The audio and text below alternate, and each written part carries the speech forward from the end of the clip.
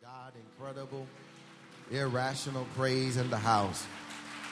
Amen. Will you turn to your neighbor to the left or right and say something nice and encouraging to your neighbor? Amen. Say something nice and encouraging to your neighbor. Amen. As those from the outside are coming in. Those on the outside are coming in. Those outside are coming in. Amen. Amen.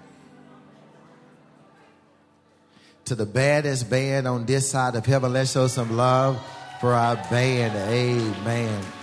Amen. To our awesome and anointed singers, let's show some love for our singers, our worship area, Sister Tony.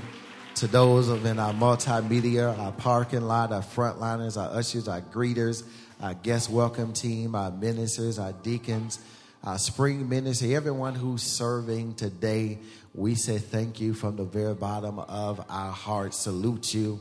And the only name that matters, Jesus, who is the risen Christ. Amen. It is good to see the non-CME members today. Amen. That you don't just come on Christmas, Mother's Day, and Easter. Amen. But the real saints are in the house on today. Amen. To Pastor Lomax, giving honor to him and to his lovely wife, Sister T and Lorraine, to all of these ministers, everyone in your respective places. And we're going to press in week 2 of our week 8 series on the resurrection. And today I have the task and assignment of preaching 1 Corinthians chapter 15, verses 12 through 20. I'm praying that you will be different. I talk to colleagues all over this country. And many times we find it very difficult in this 21st century preaching the gospel of Jesus Christ. Because our spiritual diets have become so polluted with that just to tickle our ears, that when we are embraced with the gospel of Jesus Christ, people have a tendency of walking away and say the preacher didn't preach today. Paul would say that if the gospel is not preached, then preaching really hasn't taken place. 1 Corinthians chapter 15, verses 12 through 20, it says, But if it is preached that Christ has been raised from the dead, how can some of you say that there is no resurrection of the dead? He says, if there is no resurrection of the dead, then not even Christ has been raised. And if Christ has not been raised, Paul says, our preaching is useless, and so is your faith. He says, more than that, we are then found to be false witnesses about God, for we have testified about God that he raised Christ from the dead. But he did not raise him if, in fact, the dead are not raised. Verse 16 says, for if the dead are not raised, then Christ has not been raised either. He says, if Christ has not been raised, your faith is futile and you are still in your sins. He says in verse 18, then those who have fallen asleep in Christ are lost. He says in verse 19, if only for this life we have hope in Christ, we are to be pitied more than all men. He says, but Christ has indeed been raised from the dead, the first fruits of all those who have fallen asleep. Thank you for the reading of God's word on today. Thank you, ushers, for your service on today. I want to talk from this subject, is non-negotiable. Is non-negotiable. My brothers and sisters, all of you are tuned in today for our resurrection series. It may be your first time visiting us today, and we welcome you in the name of Jesus Christ. My mind traces back to one of my childhood experiences, Sister Adrian, recalling my brother Greg, who is my eldest brother, that one of his favorite television shows was Ripley's Believe It or Not. I must admit, as a young lad, this was not something that resonated very well with me. It really was not one of my favorite shows. But this was a time, Minister Baptiste, that predated having a flat screen television in each room and cable. It was a time where the family had one television in one room. And because he was the eldest brother, it meant that he had seniority on the television. And so we had to watch whatever it was that he was watching unless we wanted to take it outside. Amen. And here it is, my brothers and sisters, because he had 7 years on me, he had muscle development and mental progress above me. I suffered it to watch Ripley's Believe It or Not. It was at this time, my brothers and sisters, Sister T, that on this particular show, they had several segments that caught my attention. One of the first things on the segment, Sister Vernita, is the fact that it always opened the show involving audience participation. There was always an act that began with the audience involved. Then they had a segment on there called Ripley's Record. And in this segment, it was there to commemorate those who were going to break a world record while on the show. But head and shoulders above everything that I enjoyed about the show that I was forced to watch, it was this segment called Spot the Knot. And Spot the Knot, it was this particular time in which they would give these particular weekly trivia segments, and the viewers were challenged to figure out which segment was real and not real. It was very ironic because many of the time, maybe it was because of my age or maybe because I used to ride the short bus for a period of time, there were moments and times that things that I thought were real was really not real. And there were things that were real that I was thinking was unreal. And here it is, my brothers and sisters. It was fascinating to my cognitive ability to try and to decipher and determine which stories were fiction and nonfiction. So as it was with Ripley's Believe It or Not and Spot the Knot, that is where our Sermonic Spotlight shines today. Because many of us are convinced and have concluded in our mind about our faith pillar called the resurrection. But at the time and tenor of our text, not everybody was on the same wavelength. There were some people, my brothers and sisters, who were believing that the resurrection was not real at all. And there were many skeptics at this particular time. I'm in Bible country because if you look at Acts of the Apostle, it is the only historical book of the New Testament around chapter 23, verse 8. It tells us, Minister Ray, that at that time, two of the predominant religious sects of that time were divergent in their disciplines. In other words, not all of them had the same doctrinal beliefs, because in that particular one, the writer of Acts of the Apostle Luke says that the Sadducees did not believe in the resurrection of Jesus Christ. Not only did they not believe in the resurrection, they didn't believe in angels or spirits, as Acts 23 verse 8. But he says, but there were the Pharisees, and the Pharisees believed all of these two things. So at the very top, we see the vision as it relates to this doctrinal discipline called the resurrection of Jesus Christ. But here it is in our text today, 1 Corinthians chapter 15 verse 12, the verse that I open up reading to you. Paul is writing and Paul is addressing, because Paul says there in the B clause, how can some of you say that there is no resurrection of the dead? So Paul now is dealing with, in this discourse, questions that have arisen about the resurrection. It's very important to understand for you, those of you who are still tuning in with me, that many of the current believers came out of pagan philosophies. Many of them came out of other paganistic religions, and now they have had to embrace Christianity. But many of them are still hanging out and fellowshipping with those teachers of their prior religion. And many of those other teachers are trying to convince them that the resurrection was a big hoax. And now Paul is having to deal with a sect of believers in Corinth who now have written to him about questions pertaining to the resurrection. So when you begin to read 1 Corinthians chapter 15, it is really Paul addressing questions that have been raised about the resurrection. And Paul writes from verse 1 all the way through verse number 58. And this is Paul's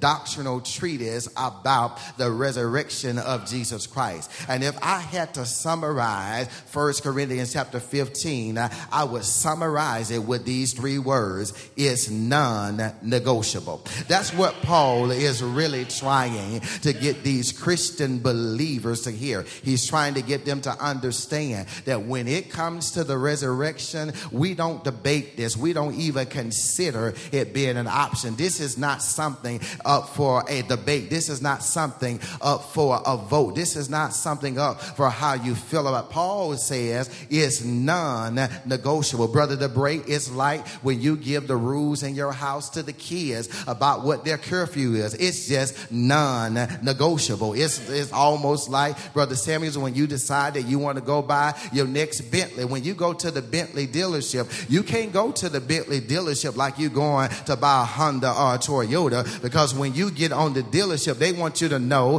that the price is the price and is non-negotiable. It's like President Barack Hussein Obama, who's speaking to North Korea now about the issue of building, watch this, nuclear weapons. He said it is clearly non-negotiable. And that's where Paul is really trying to get the Corinthian believers to come in and to rest in their spirit, that he is trying to say to them, when it comes to the resurrection, it's non-negotiable. So Paul writes to them and he lets them know that he pollucedly proclaims that Christianity is useless if Jesus was not raised from the dead. So let me spend my remaining moments here, Deacon Davis, trying to unpack these verses where Paul is trying to talk to us about a major pillar of our faith. And Paul is simply saying it's non-negotiable. Paul said the first thing that's non-negotiable is you and I must refuse to change the gospel message. Paul says in verses 12 through 14, he says, but if it is preached that Christ has not been raised from the dead, how can some of you say there is no resurrection of the dead? He says in verse 13, if there is no resurrection of the dead, then not even Christ has been raised. And if Christ has not been raised, he says, our preaching is useless, and so is your faith. Understand what Paul is trying to write here. Paul is trying to say to them that our salvation hinges and is totally dependent on the gospel message. Without exception, my brothers and sisters, that the preaching and teaching in the early church, Brother Franklin, was centered on the death, burial, and resurrection of Jesus Christ. And I might be afraid if these spiritual pillars of preachers were here in the 21st century, they would not be a mega church. They would not be the most popular preacher or have the most populated church, because all that they was preaching, Sister Pat, was the gospel of Jesus Christ. They didn't have any games. They didn't have any gimmicks. They didn't make you any empty promises. They didn't tell you to turn around 3 times and God was going to change it. They didn't tell you to sow $21 and God was going to make you a millionaire overnight. But the only thing they had to preach was Jesus died, he was buried, and 3 days later he rose again. And I'm mighty afraid, my brothers and sisters, that if there's something that the church has lost in the 21st century, we have lost our spiritual appetite and excitement for the gospel of Jesus Christ. I knew on my way here it wasn't going to be much shouting today, wasn't going to be much celebrating today, because all I have to preach is the gospel of Jesus Christ. And Paul says that if something that you and I cannot afford to change, it is, watch this, we must refuse to change the gospel gospel message. I understand that not everybody may like it. Some people may be offended. Some people may not want to come to church. But Paul says that you and I must hang our hats on the gospel message. I'm here to tell somebody, if somebody is still not sure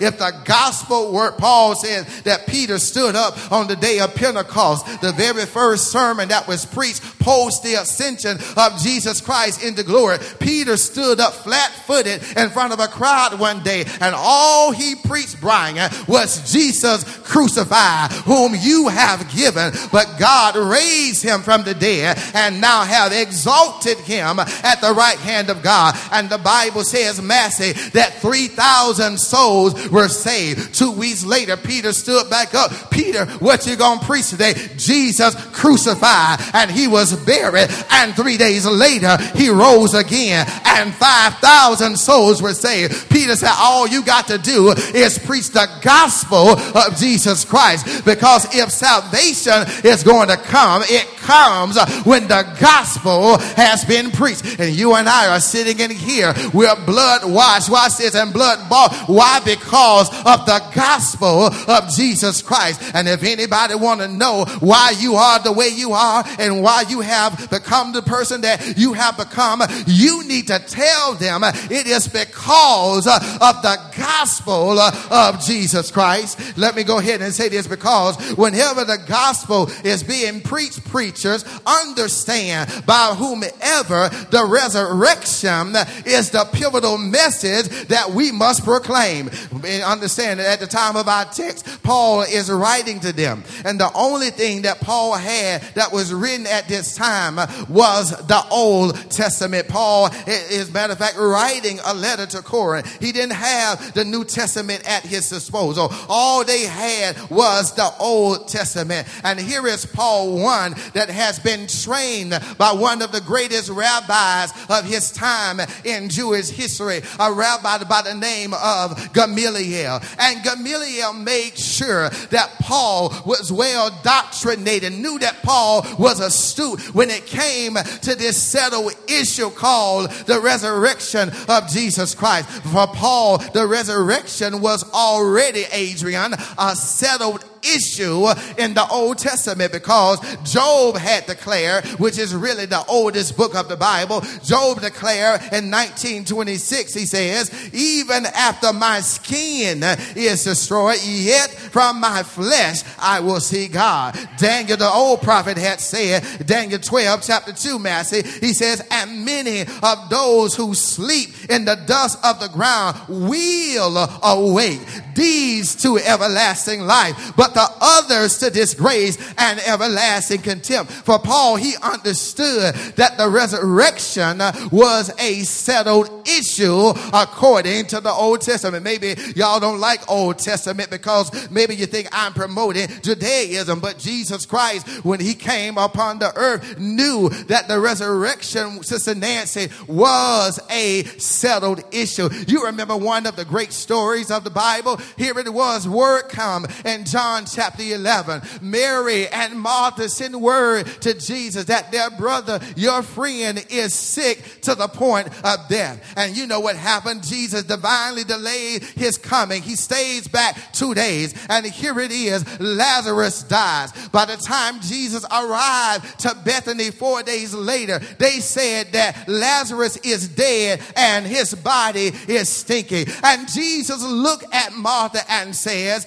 don't you know Lazarus will rise again? That was an indication there. Martha turns to Jesus Christ and say, I know that he will rise again in the resurrection. Jesus said, thou hast well spoken, but let me give you some more hope. Look at me, woman. I am the resurrection and the life, that whoever live and believe at me shall never die. In other words, the resurrection resurrection was a settled issue in their mind. But Paul is coming here because people are trying to tell them that the resurrection is not true. And Paul wants them to know that this is non-negotiable. In other words, what he wants us to understand, my brothers and my sisters, is that what makes Christianity different than all other religions is called the resurrection. He said Jesus is the only founder who came here and proclaimed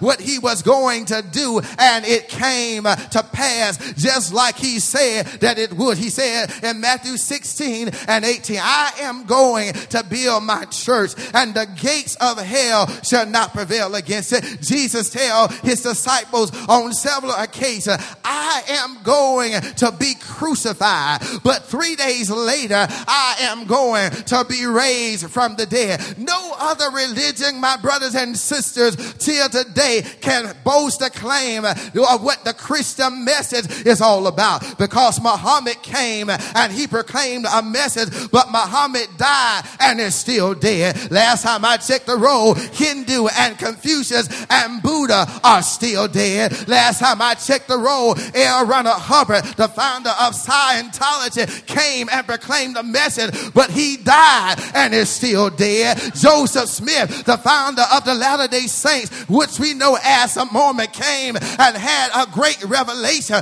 but he died and is still dead. But somebody shout, Jesus. Jesus came, he died, he was buried, but he got up with all power in his hand. And if you want to know why I praise God, if you want to know why I serve Jesus Christ, I serve him because he's not dead, but he is alive.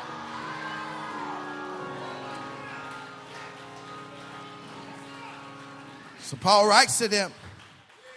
He writes to them, Samin, and he says to them that whatever you do, do not change the gospel message.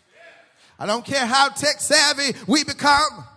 I don't care how sophisticated we become.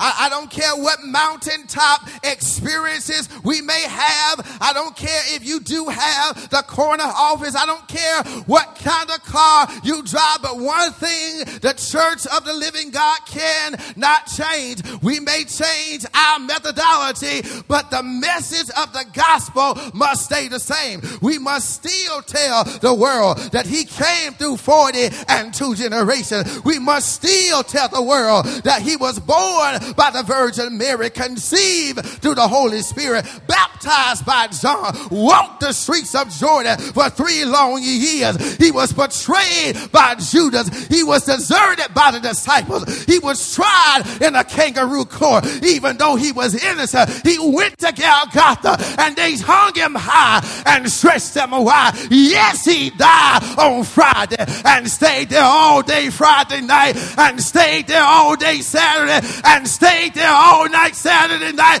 But early on Sunday morning, he got up with all power in his hand. And that's the only message that we have to go to tell a lost and dying world, that Jesus is still the way, the truth, and the light. Paul says, whatever we do, don't change the message.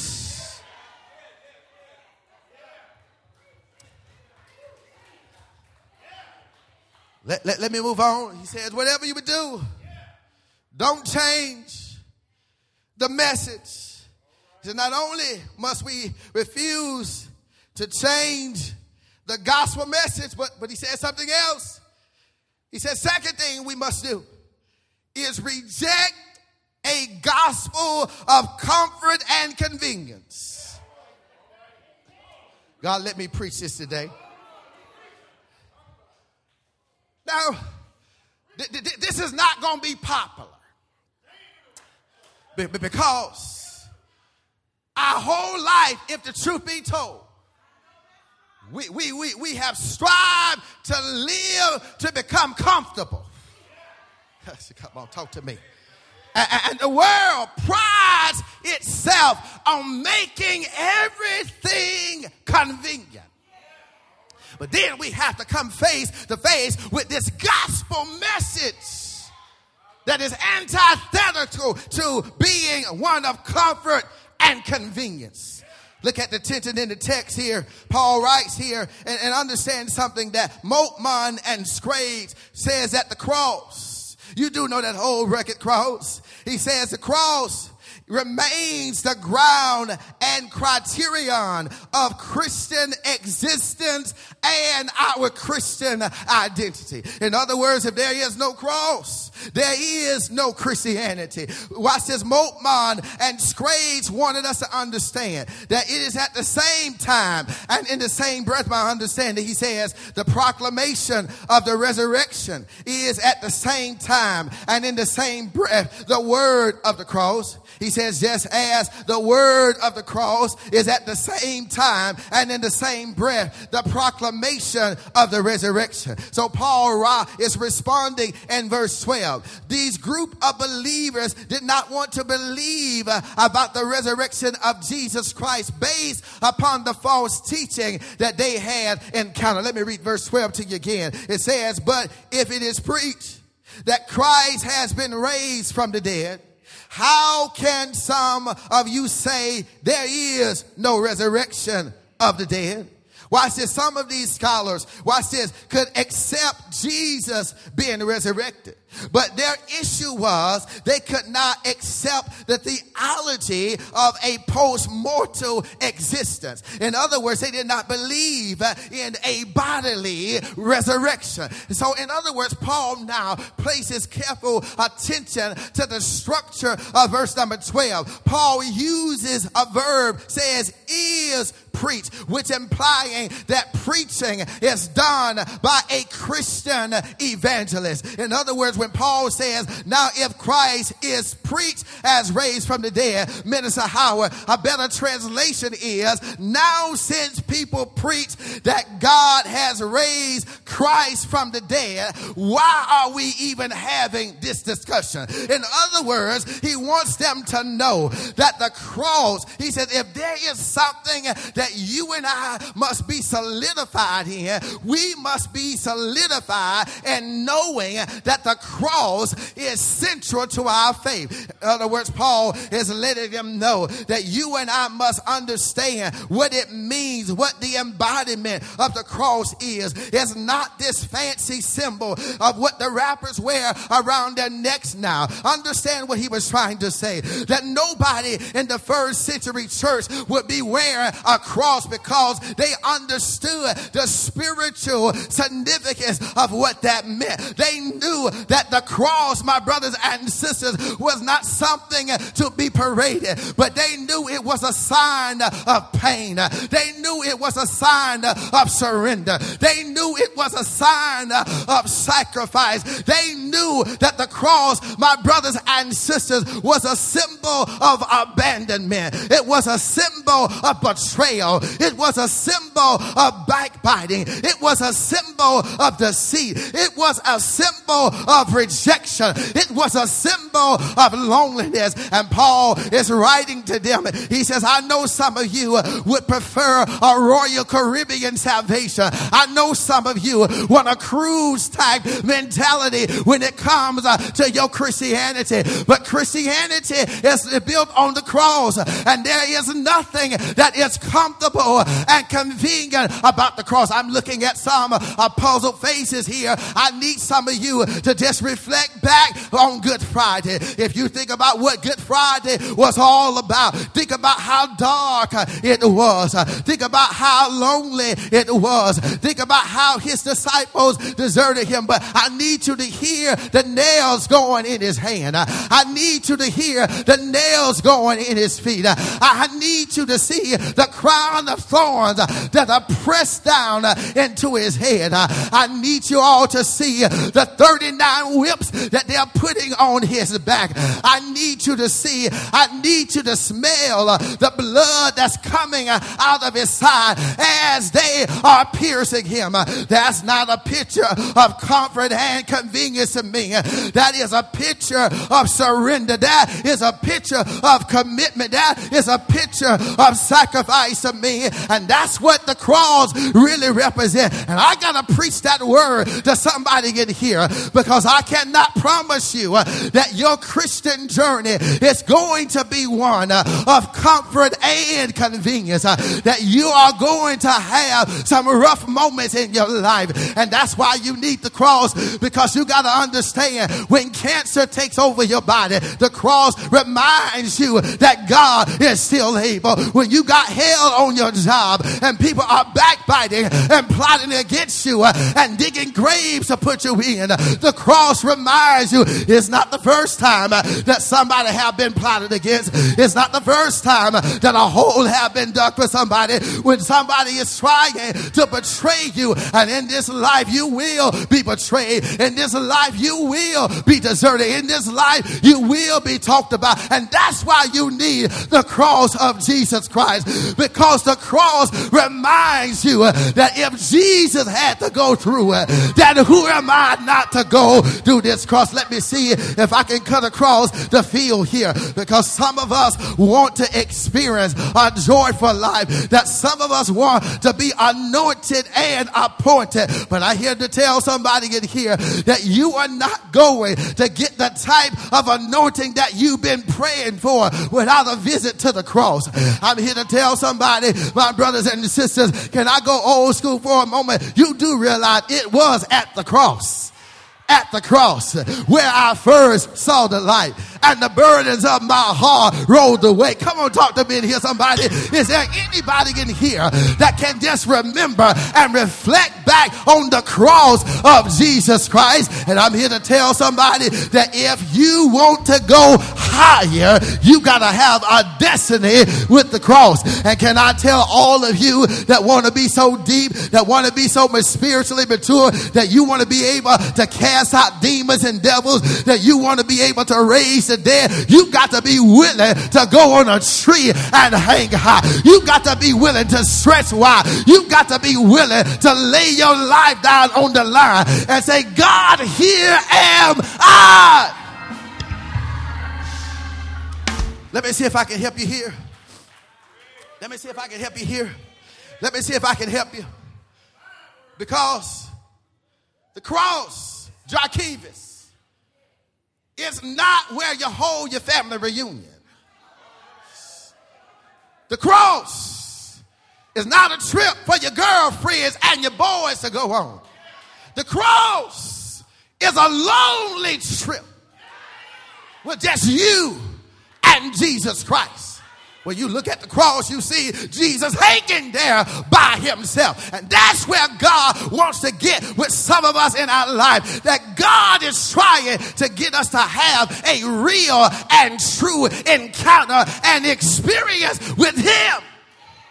But many of us want to go on this spiritual journey and never stop by the cross. Because I know why. Cross, not comfortable. Cross, not convenient. Let me see if I can help you here. See if I can help you here. Peter Rollins in this book, write this book down. Insurrection.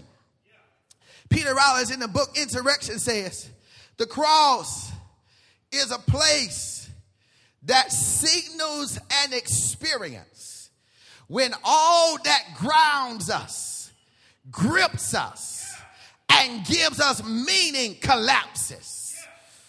Woo! Let me say it again.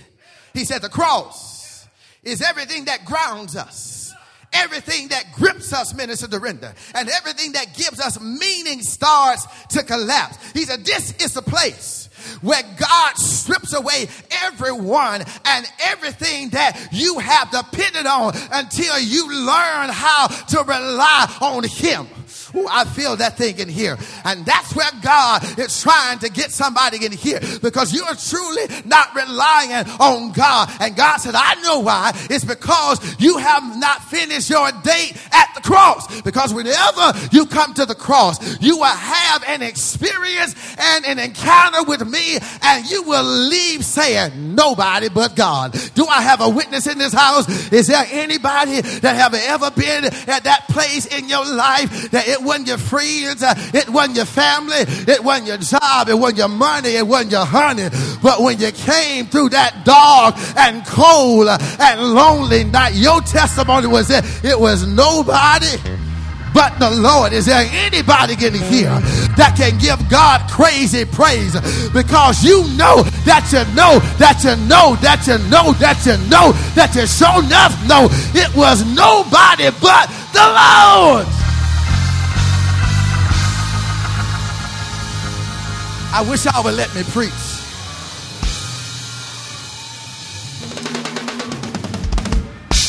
Somebody's still not ready for that cross yet.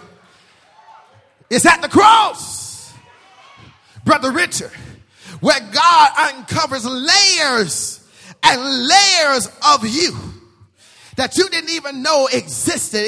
He calls in self-deception and self-centeredness and inadequacy and failures and say, lay them bare before me.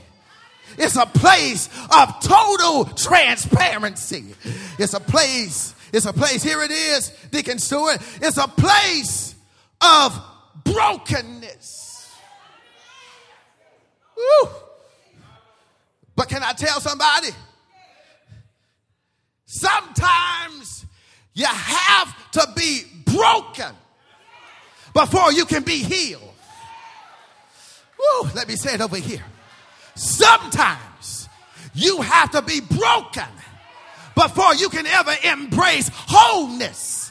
Because God is not trying to patch fit you, but God is trying to do a total makeover of you. And the only way God can get a total makeover of you is when you arrive at this place called the cross. It is there when you are crushed by a deep existential loss of certainty that you only find that Christ exists. And that's why I got to tell somebody, I know what you're saying, Pastor C, why? Why do I want to embrace this place of brokenness? Because there's no other way we can bear fruit. Woo! Don't be like the grain of wheat that is never planted and never grows. I got to tell somebody on my way to my last point. The only way Christ can live his life through us is if we allow ourselves to be crucified. God doesn't want you and I to be content with your salvation. There's so much more he desires to give us and accomplish through us. But the question I got to raise is, are we willing to take the road to the cross with him? Yes, it's painful. But the rewards in this life and eternity far outweigh any suffering you will experience. Let me move on. It's non-negotiable. We must refuse to change the gospel message. We must reject a gospel of comfort and convenience. Finally, Paul says, you and I must reenact Christ's resurrection each day. Look, verses 18 through 20. They're going to put it on the screen. Reenact Christ's resurrection each day. He said, then those who have fallen asleep in Christ are lost. Help us, Lord. He says, if only for this life we have hope in Christ, we are to be pitied more than all men. Look what he says in verse 20. Y'all read it back to me. But Christ has indeed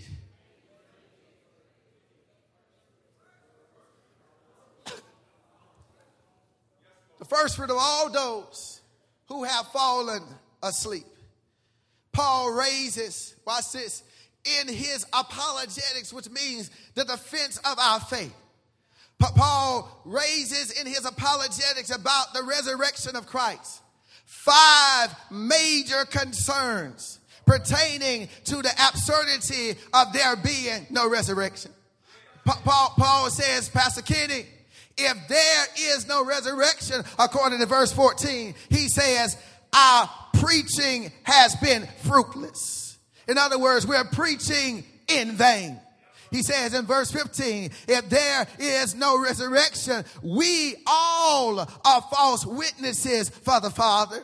He says in verse 17, if there is no resurrection, our faith is futile. He says in verse 17, not only is our faith futile, but he says our forgiveness is forfeited. We are still in our sin. Then he says in verse 18, he says, but if there is no resurrection, those who have fallen asleep in Christ are lost. In other words, those who have fallen asleep are finished. Let me see if I can recapitulate. Paul says, if there is no resurrection, the words of faith has been fruitless. We are false witnesses for the Father. Our faith is futile. Forgiveness is forfeited. Those who have fallen asleep are finished. It's a done deal. They have no hope. But in verse 20, he says, but Christ.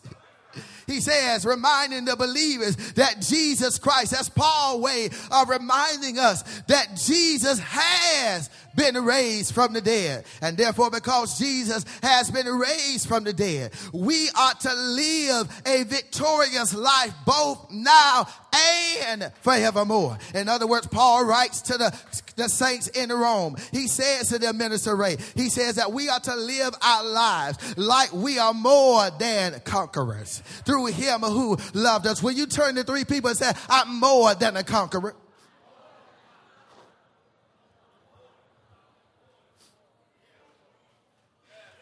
He says, I'm more than a conqueror. Not only are we more than conquerors, but I got some people in the room who are overcomers and outcomers. We are overcomers because we've come over some stuff. We are outcomers because we have come out of some stuff. And Paul says because we are overcomers, because we are outcomers, that means that we are to live our life as victors and not as victims. That's why Paul says in Galatians chapter 2, one of my favorite verses, Paul says in verse 19, he says, for through the law I died to the law so that I might live to God. He says, I have been crucified with Christ. It is no longer I who live, but it is Christ who lives in me. And the life I now live in the flesh, I live by faith in the Son of God who loved me and gave himself for me. In other words, Paul had reached a place in his life queue where he says, my focus and my motivation is to get closer to God and to do God's will and not my will. And that's what I really want to go home with, saying that's how we reenact Christ's resurrection every day in our life. Let me tell you how we do it. Paul gave us a prescription in Galatians chapter 2. Paul says it is when we wake up and say, not my will, but thy will be done. In other words, Paul says, in order for us to say this every day, Paul says we have to do something else. He says in 1 Corinthians chapter 15, verse 31, he says this, Minister Tadra, he says that the only way that we can accomplish this in our lives is to die daily to ourselves. It's right there in 1 Corinthians 15 and 31. Paul says, I die every day. I don't know about anybody in here, but that's my word for this season. Lord, kill some stuff every day in my life. Don't you sit here like I'm the only one in here. Then Paul is the only one in here who needs to say, Lord, crucify me daily. And Paul is letting us know that every day that you and I wake up, there's something that God needs to be able to work on. But the question is, will you give God access to crucify you on a daily basis? And that's why we teach, my brothers and my sisters, thank you, Lord, that sanctification is progressive and not instantaneous. In other words, daily I'm going to get better and stronger. I know that's not a word for this microwave generation that you want to be able to change overnight. I know that's not convenient and comfortable for you because you don't want to have to go through anything. But can I tell you that Paul says the only way that you and I are going to grow is when we say, Lord, crucify me daily. Let me see if I can help you here. Minister Wilson Pascal, who has gone home to be with the Lord, was a mentee of mine, a former youth minister at Antioch. And prior to going home to be with the Lord, he had to go through physical therapy to learn how to walk again. You know the story. Here it is. The therapist came in the room one day, Ashley, and she told him, listen, I am going to help you walk again. She said, but here's what I need you to understand, that I don't need you to try to do it all in one day. She said, what I need you to understand is that we're going to do a little each day, but every day I can promise you that you are going to get stronger. And there were some days that he wanted to push his body too fast, and she said to him, no, wait a minute, this is enough for today. This is all that your body can handle. Here it is, my brothers and my sisters. The therapist says this, and this is my shouting cue here. She says it's a slow process, but if you stick with it, you're going to get stronger each day and eventually walk again. And Wilson told me that day by day he did as the therapist said, and eventually he started to walk again. That's my word for somebody in here. I know you want to get stronger. I know you want to grow, but God sent me by here to tell you it's not going to happen overnight. That day by day you're going to get stronger. Day by day you're going to get better. And what you have to do is say, Lord, here I am. Crucify me. Lord, here I am. Work on me. Is there anybody in here that's ready to grow stronger in the Lord? Is there anybody in here that said, Lord, here I am? That's my word for the day. I ain't got to give you everything at once, but every day of my life, I promise I'm going to bring something to the altar. I promise God I'm going to give you a part of me that needs crucifying. And is there anybody in here who knows that the Lord can do it? Is there anybody in here? Will you turn to your neighbor for the next to the last time and say, neighbor, I am a witness that if you give it to him, what he crucified, he will also resurrect. Is there anybody in here who knows in order for there to be a resurrection, there must be a crucifixion? Is there anybody in here that a part of you is ready to die? Will you stand on your feet and say, God, I want to get stronger. God, I want to get better. But I understand a part of me has to die in order for you to resurrect something else. Let me see if I can help you here. And God sent me by here to tell you, Ray, that if you give him your anxiety, he'll give you answers. If you give him your burdens, he'll give you a breakthrough. If you give him your coldness, he'll give you compassion. If you're giving your disappointments, he'll give you deliverance. If you're giving your exasperations, he'll give you emancipation. If you give him your fear, he'll give you faith. If you give him your gloom, he'll give you glory. If you give him your hurt, he'll give you healings. If you give him your issues, he'll give you inspiration. If you give him your jealousy, he'll give you joy. If you give him cruelness, he'll give you kindness. If you give him loneliness, he'll give you love. If you give him meanness, he'll give you mercy. If you give him numbness, he'll give you nevertheless. If you give him outrage, he'll give you an opportunity. If you give him pride, he'll give you praise. If you give him quarrels, he'll give you quietness. If you give him rejection, he'll give you rejoicing. If you give him sarcasm, he'll give you sincerity. If you give him trials, he'll give you triumphs. If you give him unthoughtfulness, he'll give you understanding. If you give him vices, he'll give you victories. If you give him your wicked ways, he'll give you worshipful acts. Is there anybody here that's ready to die? Say, Lord, here I am. Crucify me. Change my attitude. Change my behavior. Change my thoughts. Is there anybody here that want to leave it at the altar? Is there anybody here? Say, Lord, I'm tired of it. I'm tired of carrying it. I'm tired of dealing with it. Crucify it. Crucify it. Crucify it.